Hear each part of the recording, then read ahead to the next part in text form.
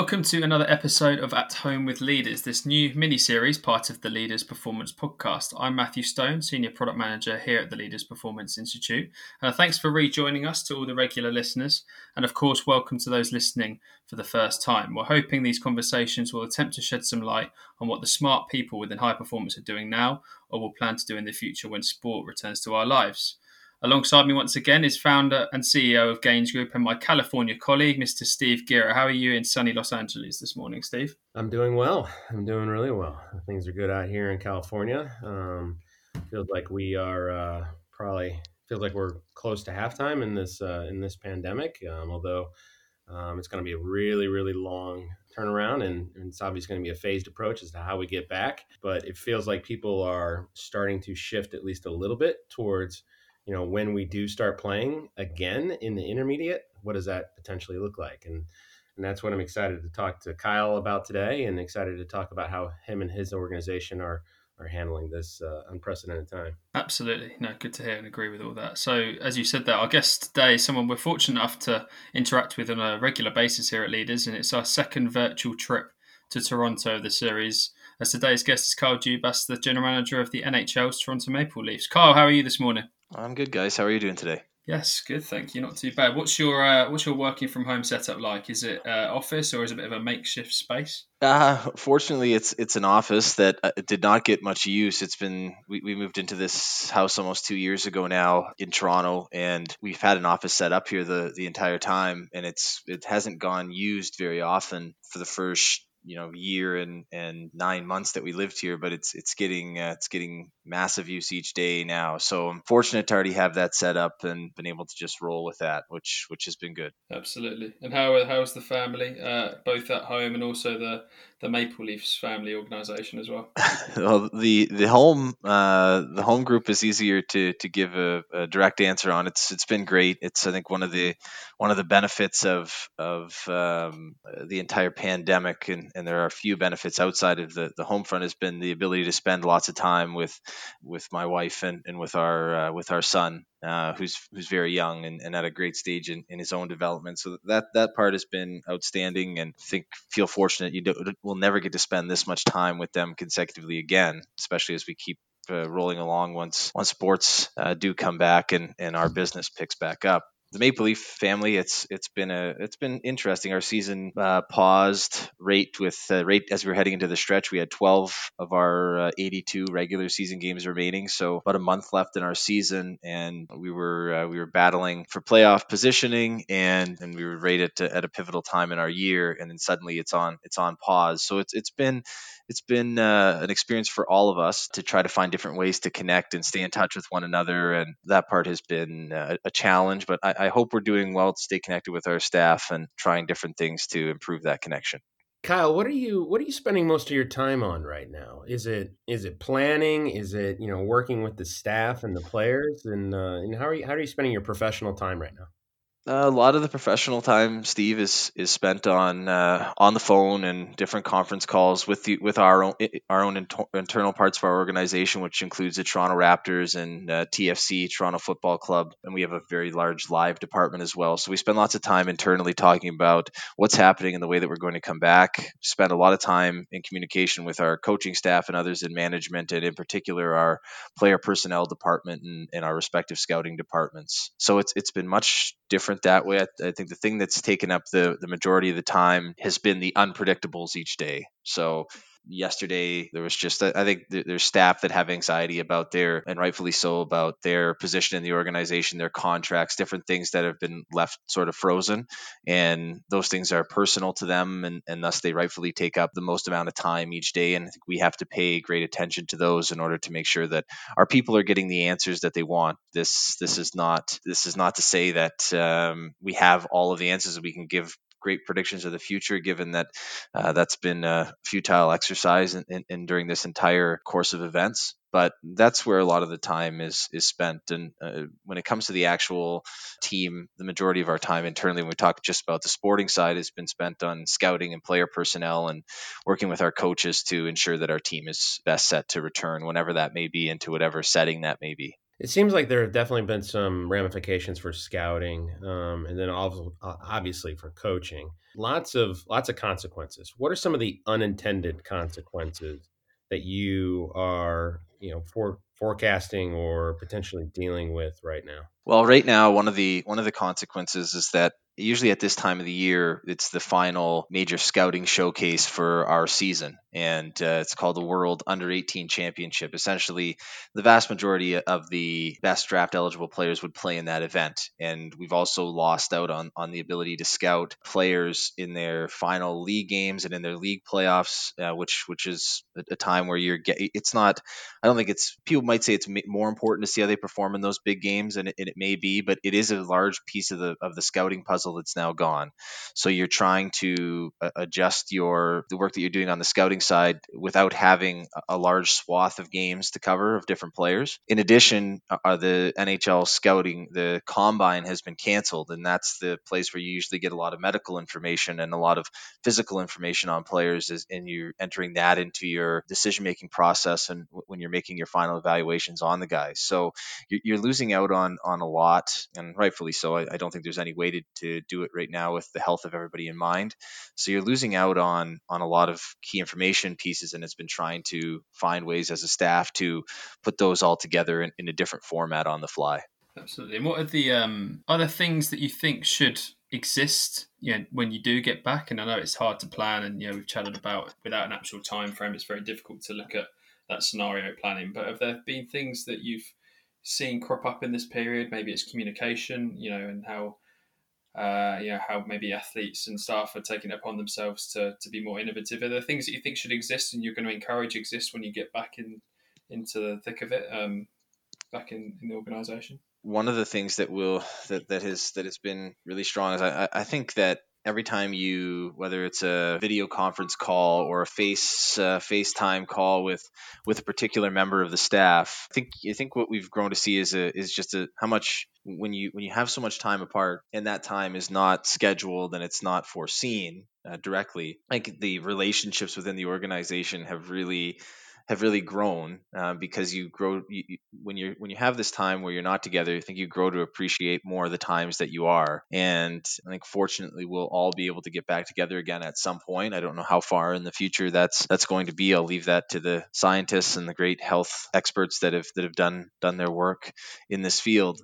But I think the things that we've seen is just especially as it's gone on and into week 5 and 6 of being apart from one another, is an increased connection between everybody and appreciation for one another.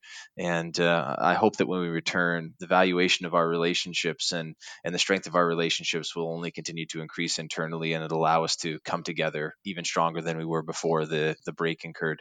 And Kyle, to that point, you guys were in third place, and I know it could potentially feel callous to potentially talk about these sort of things right now, but I think it's worth talking about. We're in sports, and when you come back, there's going to be an expectation that you guys win, because that's what sports is all about. And you guys were in third place.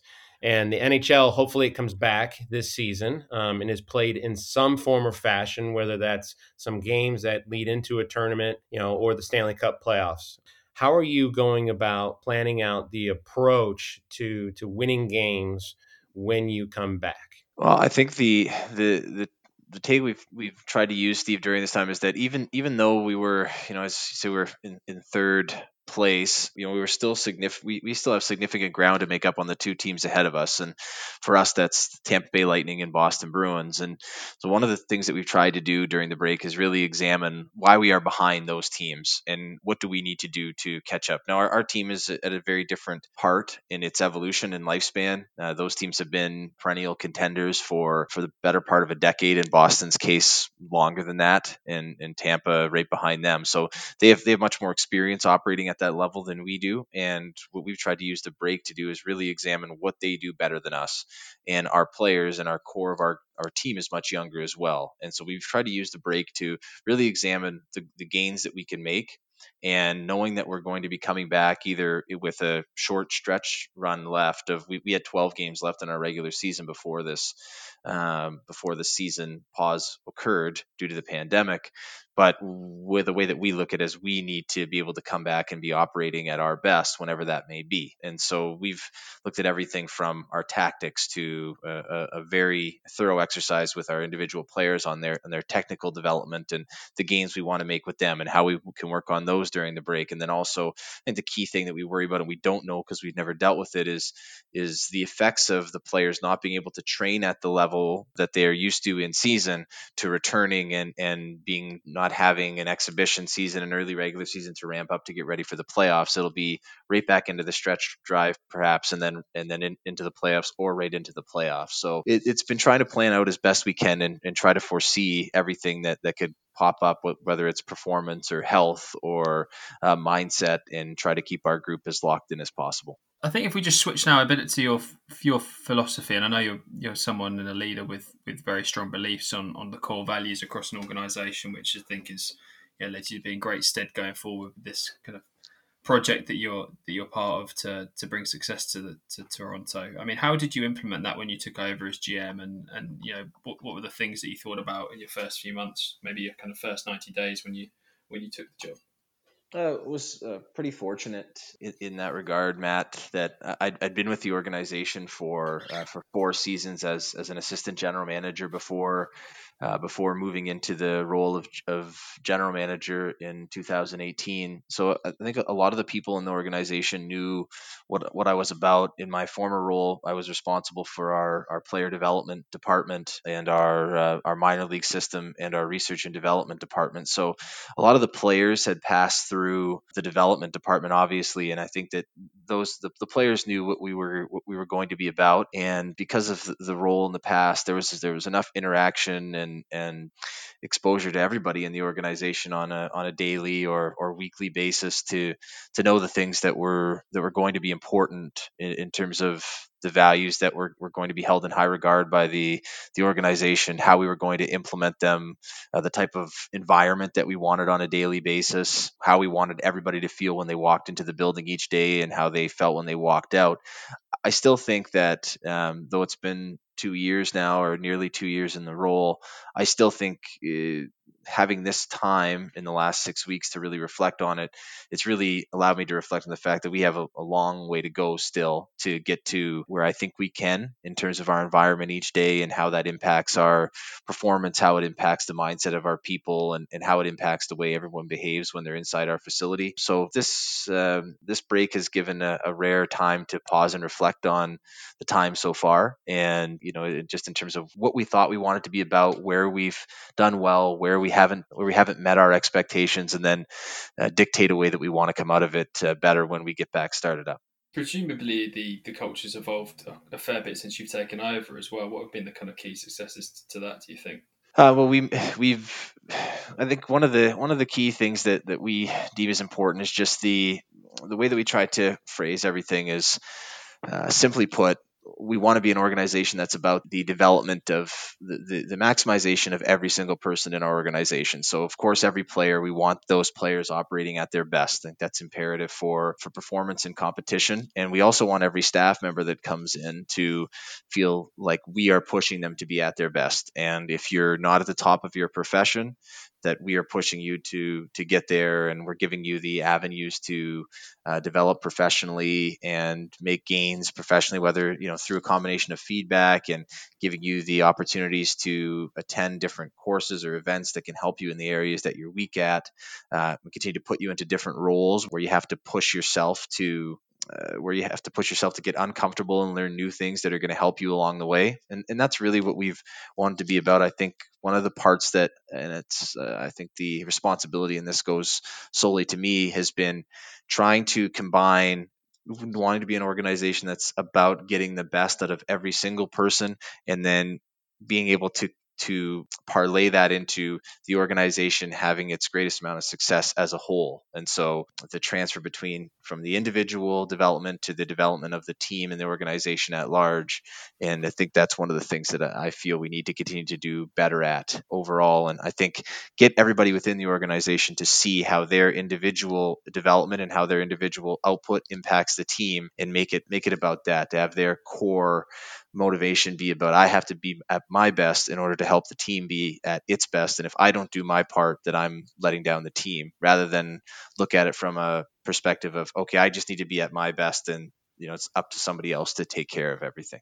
And so, Kyle, when you're talking there, you're talking about values and the values of the organization, in unlocking, people's potential in order to unlock the value and the potential of the organization as well. And so, it's clear you're recruiting people not only for style of play and talent on ice, right, and then also talent off ice too, because you're recruiting your staff and people who make the organization great in other ways, aside from playing. But then you're also recruiting those people based upon like your values and and how they match those values as human beings.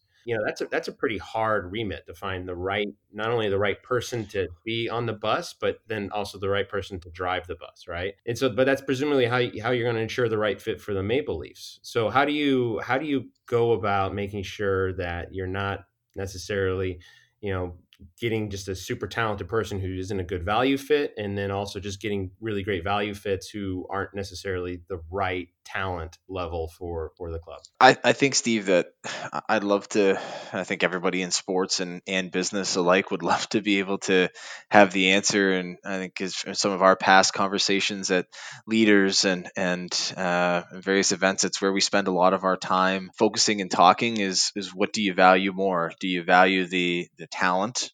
Or do you value the character of the person? And I think in a perfect world, you want people who are absolutely elite at all levels of both. In their individual talent base, they check off every box in their elite. In their character base, they're elite. Getting an organization of 25 players at the top level, and then another 50 in development, and then a staff of 100 plus to all get there is difficult. I think it is something that we aspire to. I don't know whether it's possible, and I think the thing that we experience in talking with other organizations all the time is that even the very best organizations that have won championships, and in some cases won multiple championships, are also searching for this exact answer. And I think if you don't have talent, you're not going to win. And if you don't have character, you're not going to win. So I don't think it's a binary one or the other. I think that it very clearly, and the two of you have great experience across and dealing with folks in all different sports. It's trying to find the people who check off the boxes in both, and if they don't have one or the other, that they have the mindset and the learning capacity that's going to allow them to accrue the skills that they're maybe missing, or the traits that they're missing in either box. And then also, as we gain more experience and we pay great attention to this, it's learning what things we as an organization can help teach people on both sides. So what do we teach well on the technical side or on the employee development side with their actual skills, versus what do we do well on the character and culture and makeup side to help people develop? Where do we as the Toronto Maple Leafs make the best gains, and where can we best help people's weaknesses? And the longer we go, the greater the sample size we have. We should be able to take the way that we're operating in both realms and be able to forecast better how we can help people in both regards. So let's talk about the values a little bit more. What are they specifically? What are the characteristics that you're looking for, on the human side, for the players and the people inside of your organization? I think that the first thing, Steve, that's very important to me is we want people that have great spirit. I think spirit is the word that we use more than any other. So when they come in every day, when they walk in the door, because of who they are and the spirit that they have, and everything that goes into that, whether it's joy, enthusiasm, happiness, that they have when they walk in the door, you feel that their spirit, they're thrilled to be there, they're happy to be there, they love what they do, and they're going to work their butt off that day that they're there, either as a staff member, as a member of the staff, as a coach, as a player. Every single person that walks through the door impacts the environment of the team. So if you have someone whose spirit is wavering a little bit, it's going to impact everybody else. Because the minute that you could be having the best day of your life, the minute that you interact with somebody who's dragging their butt a little bit and doesn't feel happy about being there that day, it distracts you. It's then you have to go and talk to Matt and say, geez, what's wrong with Kyle today? Like he looks like he's dragging his butt. So that that to me is our number one thing. I think obviously your commitment to your own development is important. I think so. Valuing your own development is vital for us.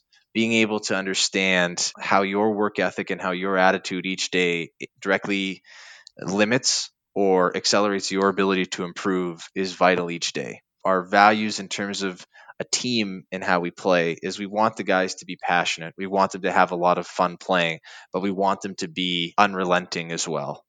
So we don't just want to be a team that focuses just on our skill and playing freely and having fun, but when we don't have the puck and we're on the defensive side, that we're a relentless group of players. And I think we have to make major gains towards that. But I've spent a lot of time in this break trying to really get it down to a few terms in terms of our values that we focus on, and I think those would be them in terms of our culture when you walk in and our environment when you walk in every day off the ice and on the ice. So, and that's great. And so, one of the things, when you think about like those values, having spirit and enthusiasm for every single day, and then the commitment to your own personal development, there are people who are intrinsically driven to have and express both of those values.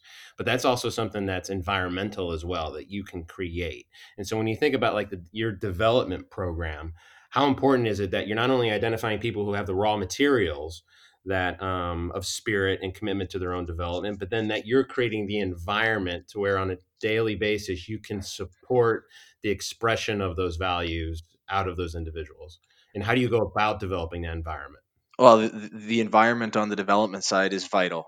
And the creation of the development environment, I think, comes down to having the right development staff on both the technical skill part, the tactical aptitude part, and the strength and conditioning side, and then supplementing that with what I think are the cores to our development model, which are our mental well-being and our character and makeup. I think without the two bookends to it, Steve, the part that really goes into performance, so your technical skills, your tactical aptitude, and your strength and conditioning are gonna fade, and they're gonna waver. So if we have to get them as best we can, every single person in our organization, right on those character sides and on them and on their and with their mental health. If they don't have the foundation in those areas, they're not going to be able to be at their best for when it comes to their execution of the performance development pieces.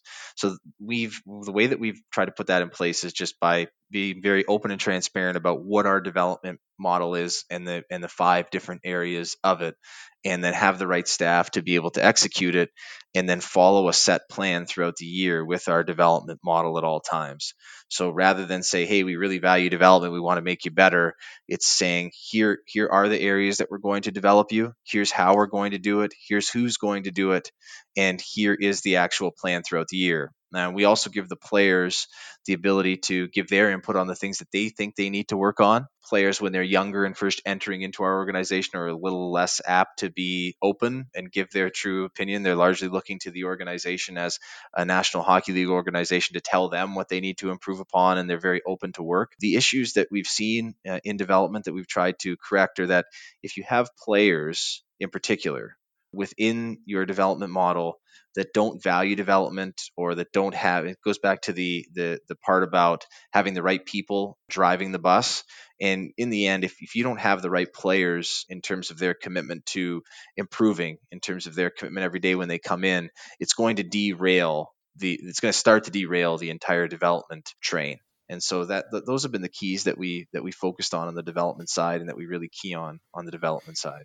I think you guys in hockey, maybe, and other sports in the US, maybe have it a bit tougher than the likes of soccer, because you get the players between the age of 18 and 23, so there's a tougher and maybe more emphasis on the development side there. I think just switching slightly, I think to me the Maple Leafs always seem like a forward-thinking hockey organisation, and I think you've said it before that as a sport it can be quite conservative compared to maybe the other sports. How is that changing, do you think, and how are you trying to change that within your organisation?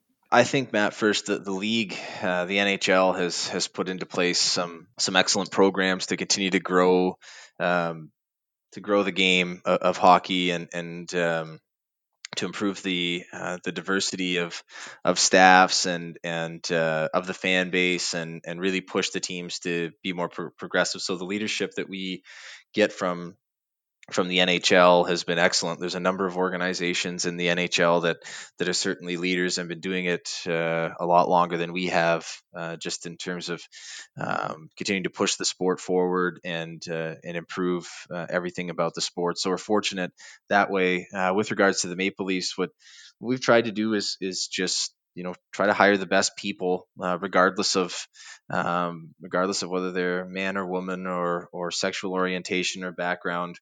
We've just really tried to hire the best people we can for every role, celebrate the diversity of the group a little bit and how important it is, and that's actually come through well during this pause. We've got members of organizations that have such different ways of viewing everything that happens, and I think that really helps to educate everyone and give people a different way to look at everything that's going on in the world from different viewpoints based on the experiences of the people within the organization. I think you've told me before that you looked at other leaders. I know you're a big fan of Pep Guardiola and his work, and how other leaders and other sports have maybe been an influence on you. And obviously, you just touched on how the sport is coming on leaps and bounds in hockey as well as your organisation. How much is an influence those other leaders in other sports, whether that's Pep or something else, not just on from a value perspective, but also like a playing philosophy perspective as well.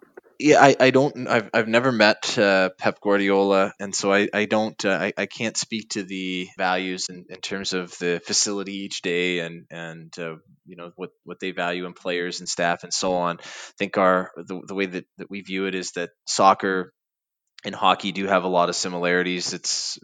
Just in terms of the way you have to progress up the playing surface in terms of offside and goaltender, the net.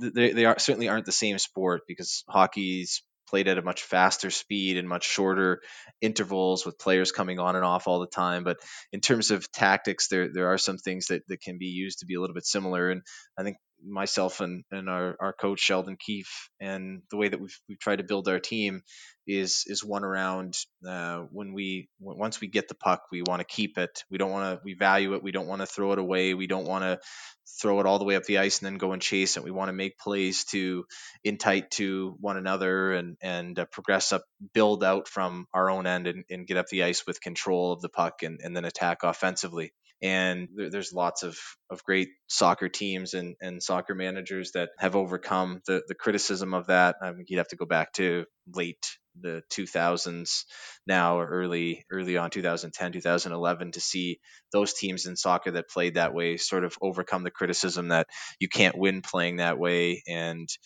you have to play long balls and second balls, and you can't win. And then in Pep's case, you won't win that way playing in Germany, and then he won't win that way playing in England. So he's been someone that's been able to overcome the criticism of his playing style, that it would only work at Barcelona with these star players, and he's been able to adapt and go to Germany and then go to the Premier League and continue to win there. And I think it's a great model for us, because it shows somebody that had deep belief in their system and deep belief in the execution of it, that it could be successful, and stuck with it and has done a lot of winning in spite of the criticism that they would not. And it's something that we face quite a bit, and that we would like to have the same success with. Kyle, it's such a great point about the way that you think about the playing style, or the management style and the expectations that come with really big clubs. I've worked with FC Barcelona for the last 5 years, and it's amazing the amount of pressure and expectation that everybody inside the club feels on a day on day out basis. And Pep's obviously been remarkable in taking his philosophy and never wavering, no matter what the fishbowl kind of looks like in all the places he's been. Now you have that same issue, because the Maple Leafs are the most storied, ostensibly most storied franchise in the NHL, along with the Canadiens and a few other clubs, and you've got a lot of pressure heaped up on you. So how do you go about mentally dealing with those expectations and also preparing your players and staff to deal with them? It's a conversation, Steve, that that we have a lot, and then it comes up a lot during the season. Whether it's from the media themselves discussing the impact of the noise around the team, on the team, or the players, and it wasn't really an issue this year. It was more so the year prior, where the players, I think, would read a little bit too much of the media, trade rumors, various different things that were coming up, and criticisms, and I felt myself spending a lot of time dealing with those with the players. I think the best way to deal with it is to acknowledge and accept it, the fact that we play in a city where there's the most media, there's the most fans, and there's one team, and the expectations of the team on the team are extremely high. The team has the longest going Stanley Cup drought of any team in our sport. Haven't won since 1967. And with each passing year, angst and the energy level of the fans only continues to increase, especially as we have this young, talented team that people are hoping will end that drought. It can quickly manifest itself to losing sight of the fact that the majority of our best players are not even close yet to entering their prime, and the expectation that they should just flip the switch and win. And for us, where we've the one thing I've been very happy with this year is that when we've had events that have rightfully created noise, when we've played very poorly, when we've had different things that have happened as do happen during the course of a year, we continue to bounce back and show good resiliency. And the point that we've even now openly spoken about to our players and our staff, Steve, has been the fact that if you look around at very few teams win on their first run through the playoffs. They usually have to go through 2 or 3 or 4 or 5, and in some cases 10 disappointments before they finally cross the finish line. And there are cases of teams that on their first run through they win, whether it's the New England Patriots and their first championship against St. Louis, or the Pittsburgh Penguins in our sport. They won this, they lost the Cup final the year before, they won the next year. But there aren't many teams that win the ultimate prize in their first or second or third chance at it when they're in the playoffs and they're competing. And it's been trying to educate our players in the fact that when the anxiety is up and the pressure is up, like, that's something that you've earned. It's not something to always be looked at as a negative, because people wouldn't feel that way. They wouldn't feel hopeful, and they wouldn't feel like you could deliver if you didn't have the talent and you didn't show the potential. So rather than worrying about it or eating yourself up when maybe you don't have a great night and the fans get anxious and the fans get upset and they're sending you messages on Twitter or Instagram or whatever telling you that you suck and you're never going to win, it's rather than look at that as a negative. They wouldn't do that if they didn't think that you had potential. If you're a bad team, the fans are not writing you that. They become apathetic. In our case, the fans are so passionate, and I think that's something that we should value and that we've earned, because it means that they've seen what we're capable of. They've seen the potential that we have, and now they just want us to deliver on that. And it might not be as quickly as they want, and it might not be an everyday thing as we continue to evolve as an organization. But I think that type of stuff from the media and the fans means that we're on the right path. And I think there's lots of examples in sports that would back that up. Kyle, it's obvious you've been doing a lot of research on that, and that's great because you're a really well read guy to begin with. So before we let you go, what book, podcast, or show or docuseries would you recommend to someone who's sitting out there right now, looking to feed their brain while we're in the middle of this shutdown? The book that I've enjoyed most this season that I've read has been Loon Shots by Safi Bahcall.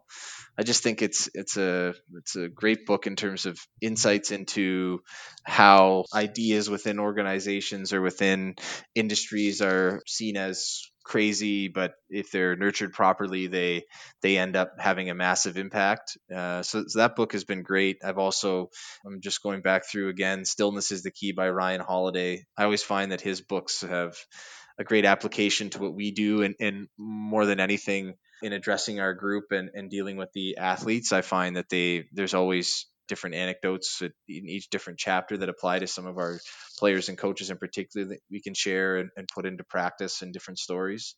And the podcast that I've been going through it's called IdeaCast by Harvard Business Review, and there's a series on there about leaders and leadership. and they had episodes on Oprah and Abraham Lincoln and Shackleton and various different people and different leadership styles and things that came about in them that were great. So that's what I've been going through of late. So there's some recency bias in my answer, but there you have it. Okay, well, so sticking on recency bias, how about some lighter fare? What have you been getting into for pure brain candy? Are you one of these Tiger King guys? I have not watched Tiger King, though. It's Katy been Perry videos. What are you into when you need to distract yourself from the madness? my wife and I are going back through Curb Your Enthusiasm, which is always a great way to get your mind off of everything. We always have The Office on in the background, it seems, and I've got a fiction book as well, Ohio by Stephen Markley, that I'm getting through. That I haven't read a fiction book in a long time, but I find it helps me with reading other things as well. So it's not overly not overly exciting, but it's what I do to get away from the actual sports stuff. The news is not a great distraction because I don't really find that it's much news. I find you're way better off to wait a few days and read the actual science and true experts on things rather than follow the hysteria that's the news and news conferences these days. Yes. Sam Walker talked about that last week. He had a really good. We don't have Korea's news conferences. That's for darn sure here. Well, Kyle, thanks so much for joining us. That was brilliant, insightful. Really appreciate it. Please stay safe and best to you and your family, and good luck in the future. And hopefully, we get to see some Stanley Cup playoffs here. In some form or fashion in the relative near future. Perfect. Thank you so much. Thanks, guys. Have a great day. No problem. And Carl, I must say, The Office is a great shout. Both UK and US versions, I think we can agree. Good distraction. Thank you, Steve, as well. Always a pleasure to speak to you. Both of you stay safe across the pond. That's it for this episode, but you can find this episode as well as the others on the Leaders Content Hub. And on Spotify, Apple Podcasts, or your preferred platform. Carl and his staff are part of the membership network, and we've been lucky enough that he's spoken on stage at the events in the past too. So if you want to watch those sessions, plus access all the other great content and be part of the network, like the Maple Leafs, then head over to leadersinsport.com/performance to learn more about the home of total high performance. Also, a shout out to John Porch and Luke Whitworth behind the scenes, who are doing some sterling work in helping us pull this podcast together and provide some great questions. So thank you, gents. Until next time, stay safe and keep thinking. Speak soon.